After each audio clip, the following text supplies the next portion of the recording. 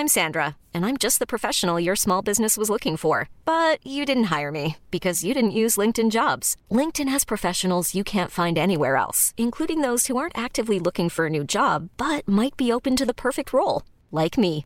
In a given month, over 70% of LinkedIn users don't visit other leading job sites. So if you're not looking on LinkedIn, you'll miss out on great candidates like Sandra. Start hiring professionals like a professional. Post your free job on linkedin.com/achieve today. Hold up. What was that? Boring. No flavor. That was as bad as those leftovers you ate all week. Keke Palmer here, and it's time to say hello to something fresh and guilt-free. Hello Fresh. Jazz up dinner with pecan-crusted chicken or garlic butter shrimp scampi. Now that's music to my mouth. Hello Fresh. Let's get this dinner party started. Discover all the delicious possibilities at hellofresh.com. There's never been a faster or easier way to start your weight loss journey than with PlushCare.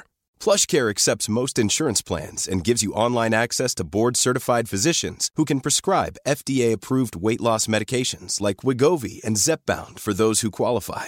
Take charge of your health and speak with a board-certified physician about a weight loss plan that's right for you. Get started today at plushcare.com/weight loss. That's plushcare.com/weight loss. plushcare.com/weight loss.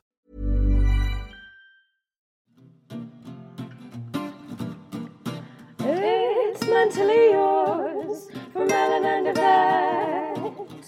A focus on your mental health, you surely won't regret. It's mentally yours. Mentally yours. Mentally yours. Hi everyone, welcome to Mentally Yours, metro.co.uk's weekly mental health podcast. I'm Yvette, and today I'm chatting to Mark Rowland. He's the Chief Executive of the Mental Health Foundation, and he's also the co-chair of the Mental Health and Smoking Partnership.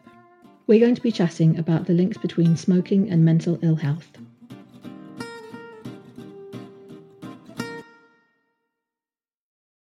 In my day job, I'm the chief executive of the Mental Health Foundation, as you know. But I've just taken on a new role as co-chair of the Mental Health and Smoking Partnership, and that's an organisation that's run. It brings together maybe 25 different organisations, all trying to campaign, raise the profile of the links between smoking and mental health, and trying to kind of, I suppose, put in the public domain things that people may not realise. And I think probably the first thing to say is that if you look at smoking in the UK, it's a public health success over the last 20 years. So I don't know if you remember, but I'm old enough to remember the 1990s. And, you know, when I was at sixth form college in the 1990s, about 30%, just under 30% of people smoked. It was amazing. You could smoke in pubs, you could smoke in restaurants. It wasn't a problem. There were little smoking bays. You couldn't smoke in the sixth form college. Now, since then, we've seen smoking rates really decline, and we're at about 14% over half in the UK, and that's some of the best rates in the whole of Europe. Really progressive legislation. So we've really seen smoking rates fall away dramatically. But the intersection with mental health is that there are still about 1 million people in the UK with a mental health condition, mental health problem that smoke, and the rates, if you do suffer from poor mental health, are around double that of the rest of the population. So around 30% of people with mental health problems smoke. So there's this big disparity, and that's something that we want to address. Yeah, absolutely. It's really surprising, isn't it? Because I looked at some of the stats, and so people living with depression are twice as likely to smoke as people without depression, and I think people with schizophrenia are 3 times more likely to smoke than those not living with their mental illness. Do we know why people with mental health problems are more likely to smoke, or do we have sort of some ideas why it might be? Yeah, it's complicated, and the relationship is in both directions. But we've had the history is really interesting, because we've had a history where in psychiatric hospitals or mental health units, the view has been over the years that smoking is kind of it's a necessary evil, and it's been almost accepted as a crutch to help people through a really difficult time. And I think about 10% of smokers currently in the UK with a mental health problem actually started smoking in hospital. So right from the sort of context of health settings, there has been an exception in relation to smoking, which you would never do with someone with heart disease. You wouldn't sort of offer or give someone who's just been under a heart operation the opportunity to smoke in hospital, or cancer, or any form of respiratory disease. But the attitude was very different in relation to mental health. And that is because obviously smoking does give a short-term relative reduction in levels of anxiety and levels of stress. And I think for many of us who have gone through periods of poor mental health, an option to be able to relieve acute distress is something that we often take. So there is an understandable relationship in smoking being used as a coping mechanism through that people have leaned on during periods of mental ill health. Mm. And tell us about the link between smoking and psychosis, because that's something, again, when I was sort of doing research before this, that really sort of surprised me, because I think, as you sort of said in there, a lot of people see smoking as almost, well, no one sees it as a harmless thing in terms of the physical side. I think everyone sort of knows all the terrible, things that it can cause. But in terms of relieving stress, like you said, I mean, it is strange, isn't it, how that sort of happened? But yeah, I think people kind of understand it in that context, but it can actually trigger psychosis in some people, can't it? I think it's been quite clearly proven that that smoking, as you say, damages your physical health, but it's seen as a sort of lesser of two evils, and to take some sort of short-term emotional comfort.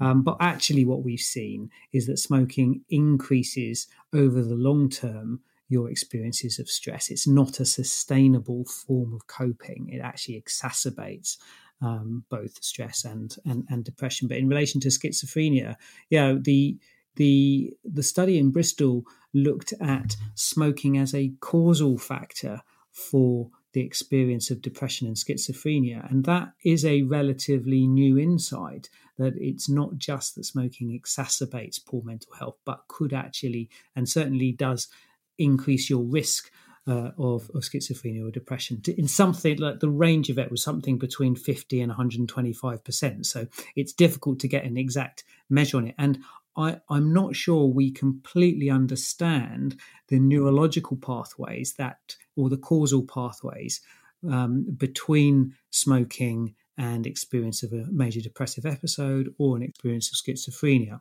And as with all things in relation to mental health, it's very unlikely to be just one thing. And you're not going to a cigarette one day and find that you arrive at an experience of psychosis. But it is really clear that that smoking adds to the risk factor of having a psychotic episode. And that's something that many people don't know and probably wouldn't know. There's big warnings on the cigarette packet, but the impact on your mental health isn't one of them.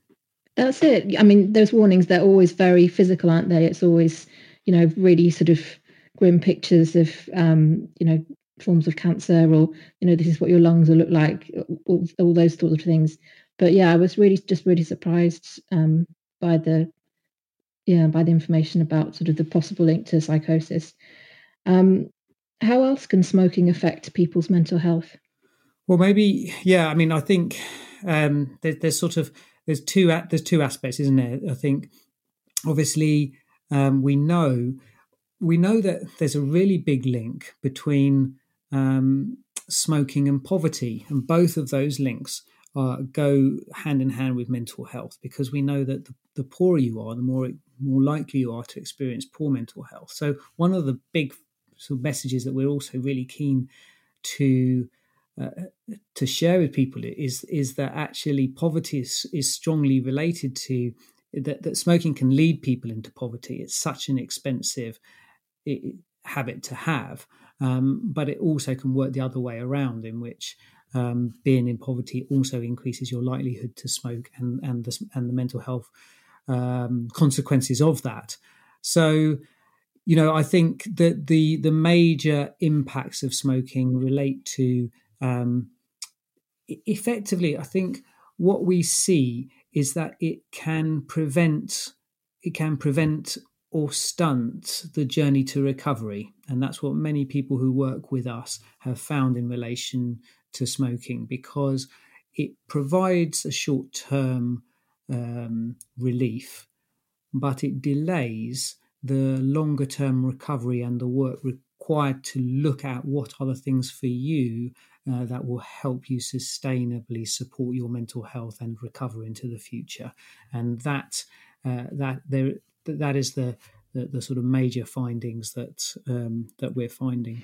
That is really interesting, and I suppose that is really crucial to kind of argue against the view that banning smoking in mental health hospitals is somehow cruel. Because I know when that was, I can't remember when that was brought in or when it was discussed, but I definitely heard from people in the mental health community, some people felt very strongly that it should still be allowed because they did find sort of really short-term relief in it. And that, as you were sort of also talking about poverty, I mean, situations that are very stressful, I guess there's a feeling that, if you can get some short-term relief, it's, almost where's the harm? But it's interesting, isn't it? Absolutely. And it is sensitive, because I think there has been a resistance even with those working within the mental health system.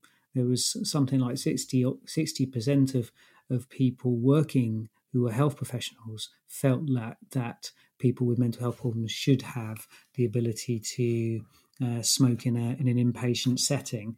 And so we do need a lot of training of health workers to really support the message and understand just the longer term consequences of a policy like that it doesn't build up confidence. One of the things that's correlated with smoking is a lower self-esteem, and so we really do need that message to come through to people, that stopping smoking is a big part of the recovery, because that's the flip side of it, is the mental health benefits of stopping smoking are really, really clear. They're associated with higher self-esteem, they're associated with symptoms of depression. Stopping smoking, we think, has about the same impact as antidepressant. So, it's a little ironic that you'd have patients in an inpatient setting taking medication, but essentially offsetting that with smoking. So it's a really, really fundamental part of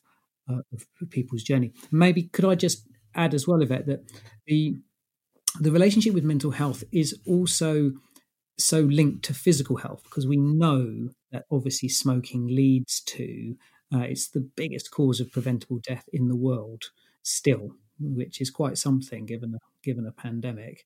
And so what we're seeing is that if you have a long-term physical condition, that will definitely impact your mental health and put a real strain on your mental health. So I think one of the key points that we want to make is that if we're going to close this mortality gap, if you experience a mental health problem, especially if it's a serious mental illness, your life expectancy is cut from something between 10 and 20 years.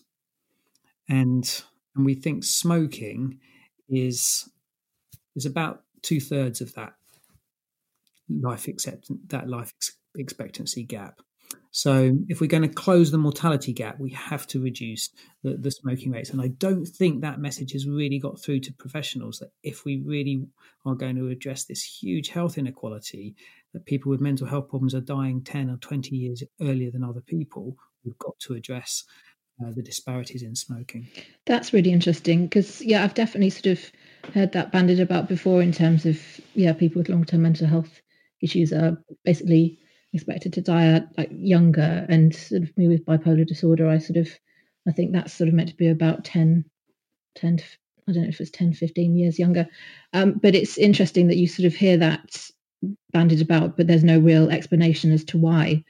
I mean, I always kind of assumed that it was maybe stuff to do with, things that could possibly happen if I have low mood, propensity to things like that, or maybe things to do with medication, or I've got, but the idea that actually it could be to do with, that I'd be more likely to be a smoker and then that cuts my life short.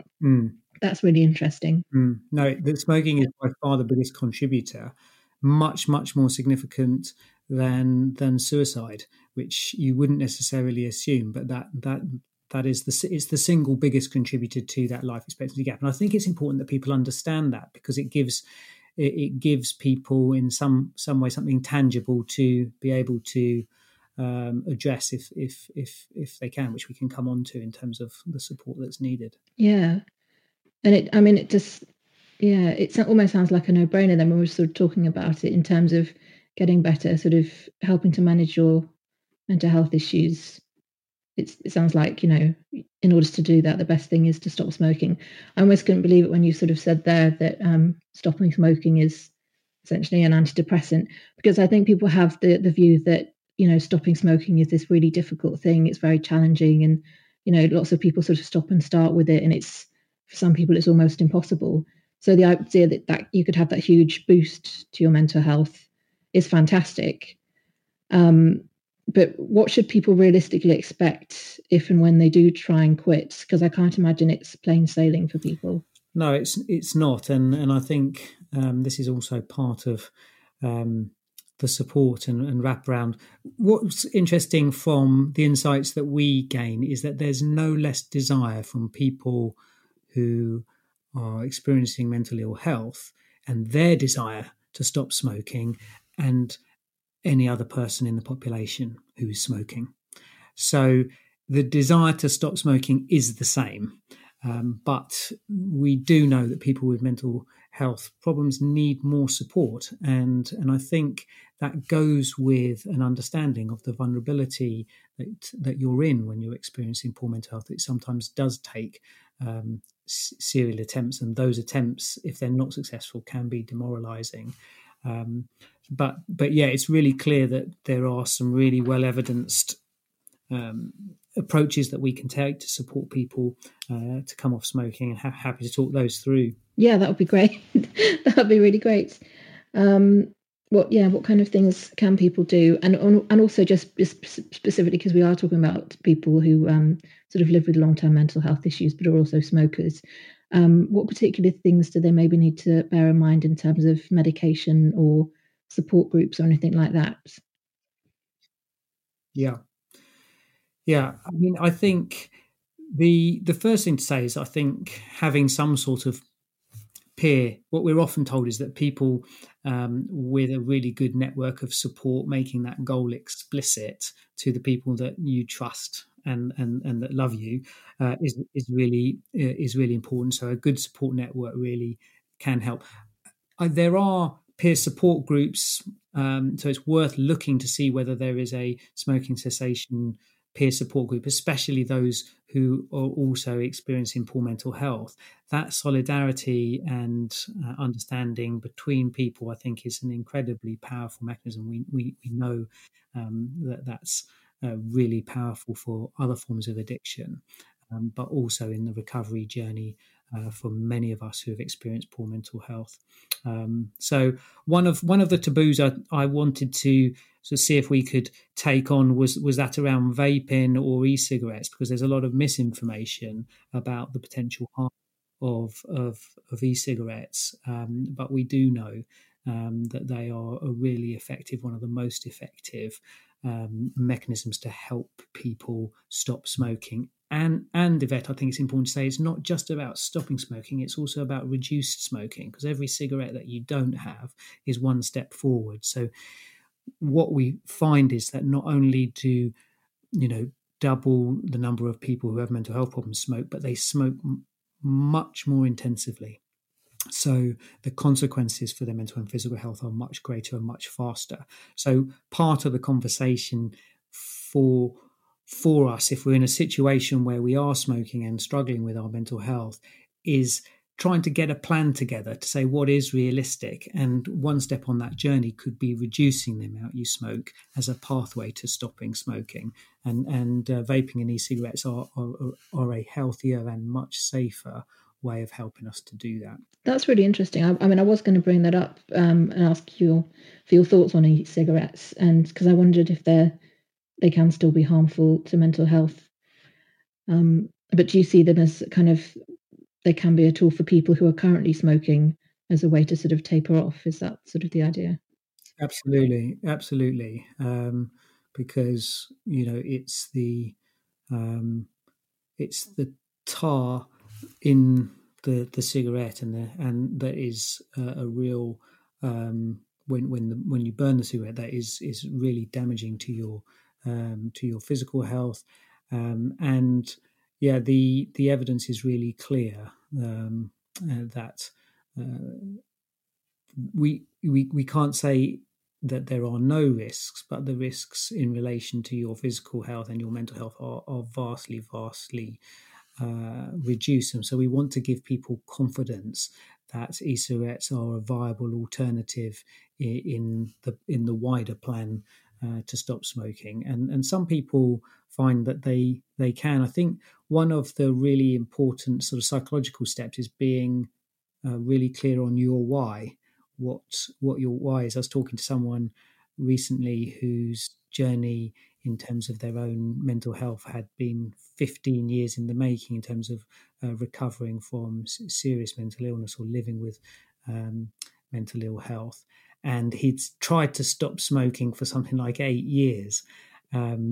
But for him, it was really understanding his motivation. Once he could really be clear on understanding what his goal was, he actually found that he was able to stop smoking. But it took him many years. But it was that sort of realization and articulation of his motivation which made the difference for him. I suppose just off the top of my head, for some people that might be, if they've got kids, they want to, live longer so they can see their kids grow up. I mean, that's a very sort of straightforward one, I suppose. Absolutely. They have a lot of reasons. Some of it may be around weight loss, some of it might be appearance. Sometimes we find that in those periods of transition, sometimes you go through a divorce, and that is the impetus for change. But it can vary. But I think for this particular individual, it was also about understanding his desire for managing his mental health in a way that was more sustainable for him was going to be more likely if he stopped smoking. And that light bulb went on. It was the transition from seeing smoking as a helpful crutch, as a coping mechanism, to something that was actually exacerbating something that he that was causing him distress. So that was the big transition for him. He also said that physical activity alongside was actually really, really helpful. So just building in a walk from work was really important. I'm sure that there's other sort of things that can help people manage sort of stress as well. Because I mean, I've never been a smoker, but I'd imagine if you're doing it because you're stressed, or you're doing it as a sort of to support you in those times, it's all very well sort of saying, "Oh, I'm going to give up," but actually it would be useful to sort of come up with some other stress management ideas while you're quitting, if that makes sense, I would imagine. And for some people, yeah, I'm sure that is going for a walk, but maybe for others it would be yoga or meditation, or I don't know. I think I'm very predictable saying ones like that. I'm sure there's all kinds of things that people find as alternatives. Right. And I think and actually what we saw during the pandemic is that it set back the reduction in smoking quite significantly, and without the distraction of other things in life. And when we were in lockdown, we're now just trying to reckon with the impact just in relation to smoking. Because at the Mental Health Foundation, we did a sort of ongoing wave of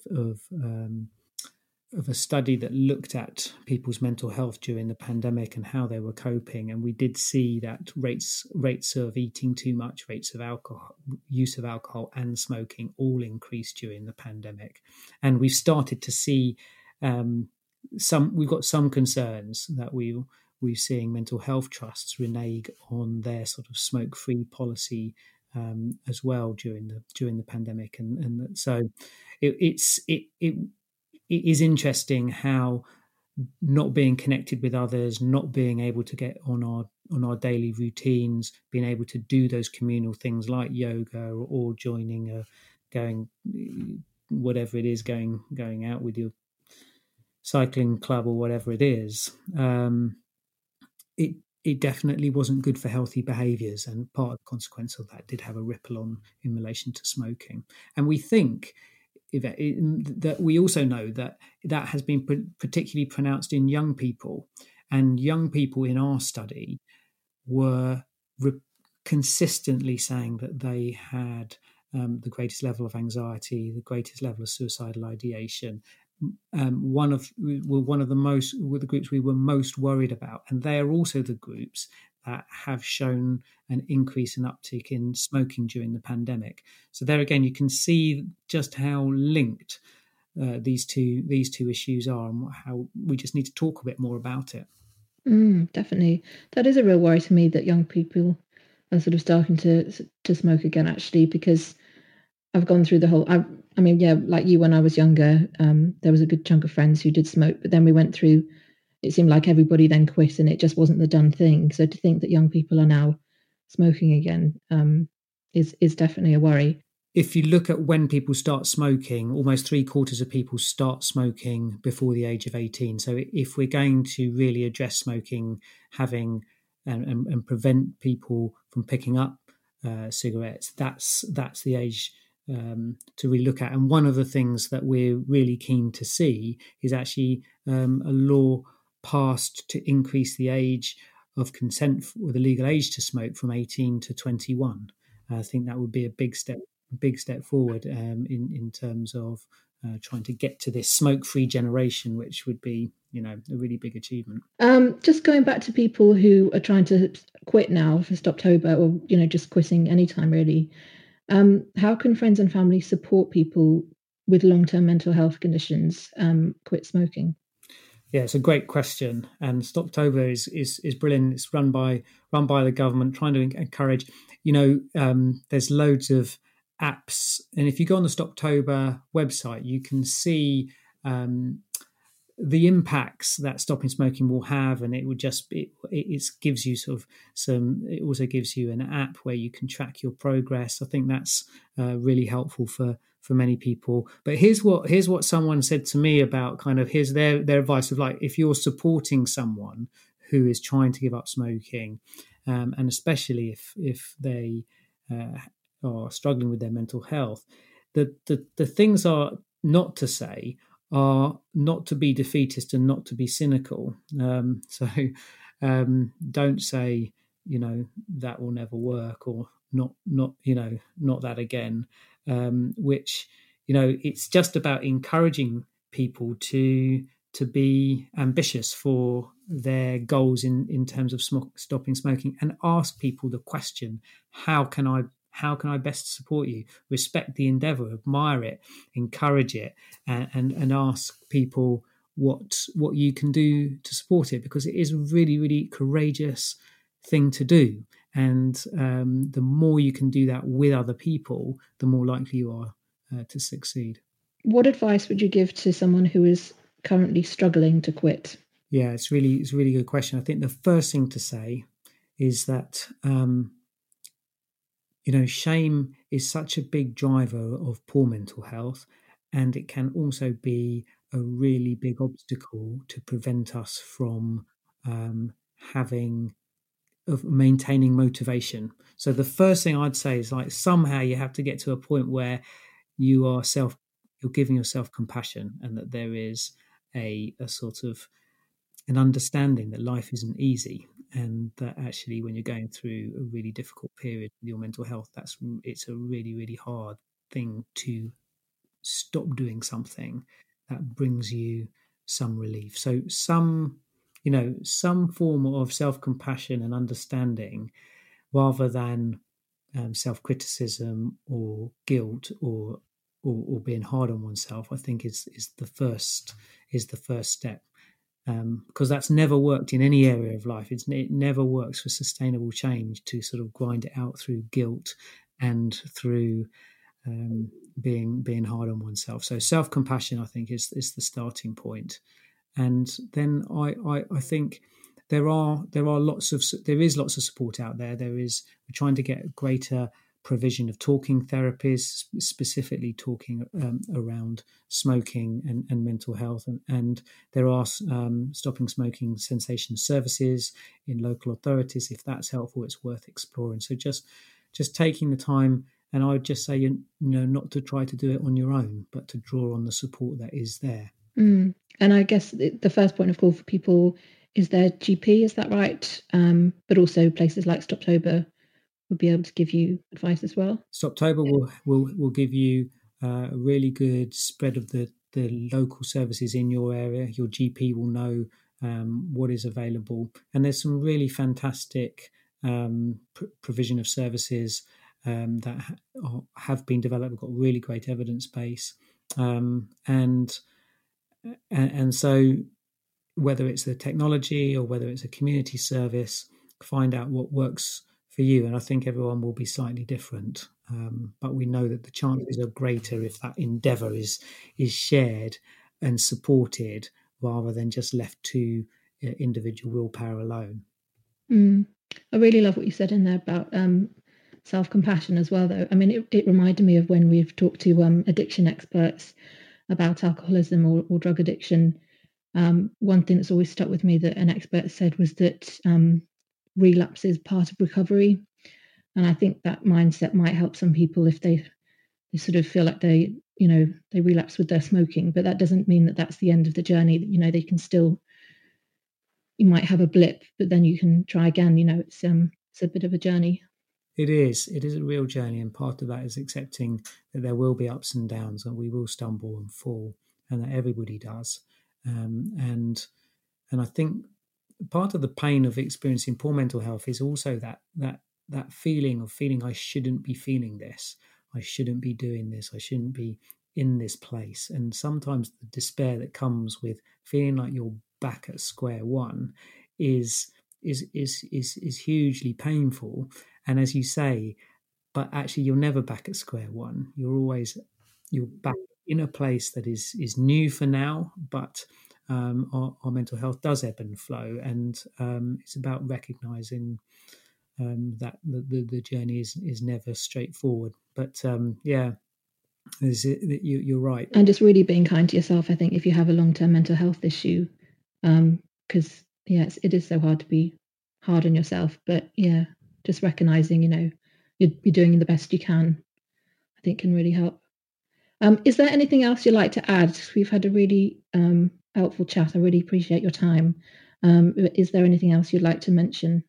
No, just there's loads of also really fantastic resources on the Mental Health and Smoking Partnership, and with Action on Smoking and Health, who are really the leading experts. So if you want to know anything more about the way in which smoking and mental health is linked, go to ash.org.uk and check out those resources. Go onto the Stoptober site or onto the Mental Health Foundation site as well for support for your mental health.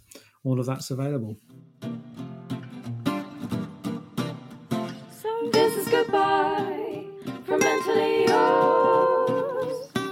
So go away, enjoy your day, get on with all your chores from mentally yours. Mentally yours, mentally yours. If you've been affected by any of the issues we've been chatting about today, please give the Samaritans a ring on 116 123. If you've enjoyed this episode, please leave us a review and subscribe to our channel, and perhaps even go back and listen to some old episodes. We have many of them. Also, you can get in contact with us. We have a lovely Facebook group, which is called Mentally Yours, and we're also on Twitter at MentallyYRS. See you next week.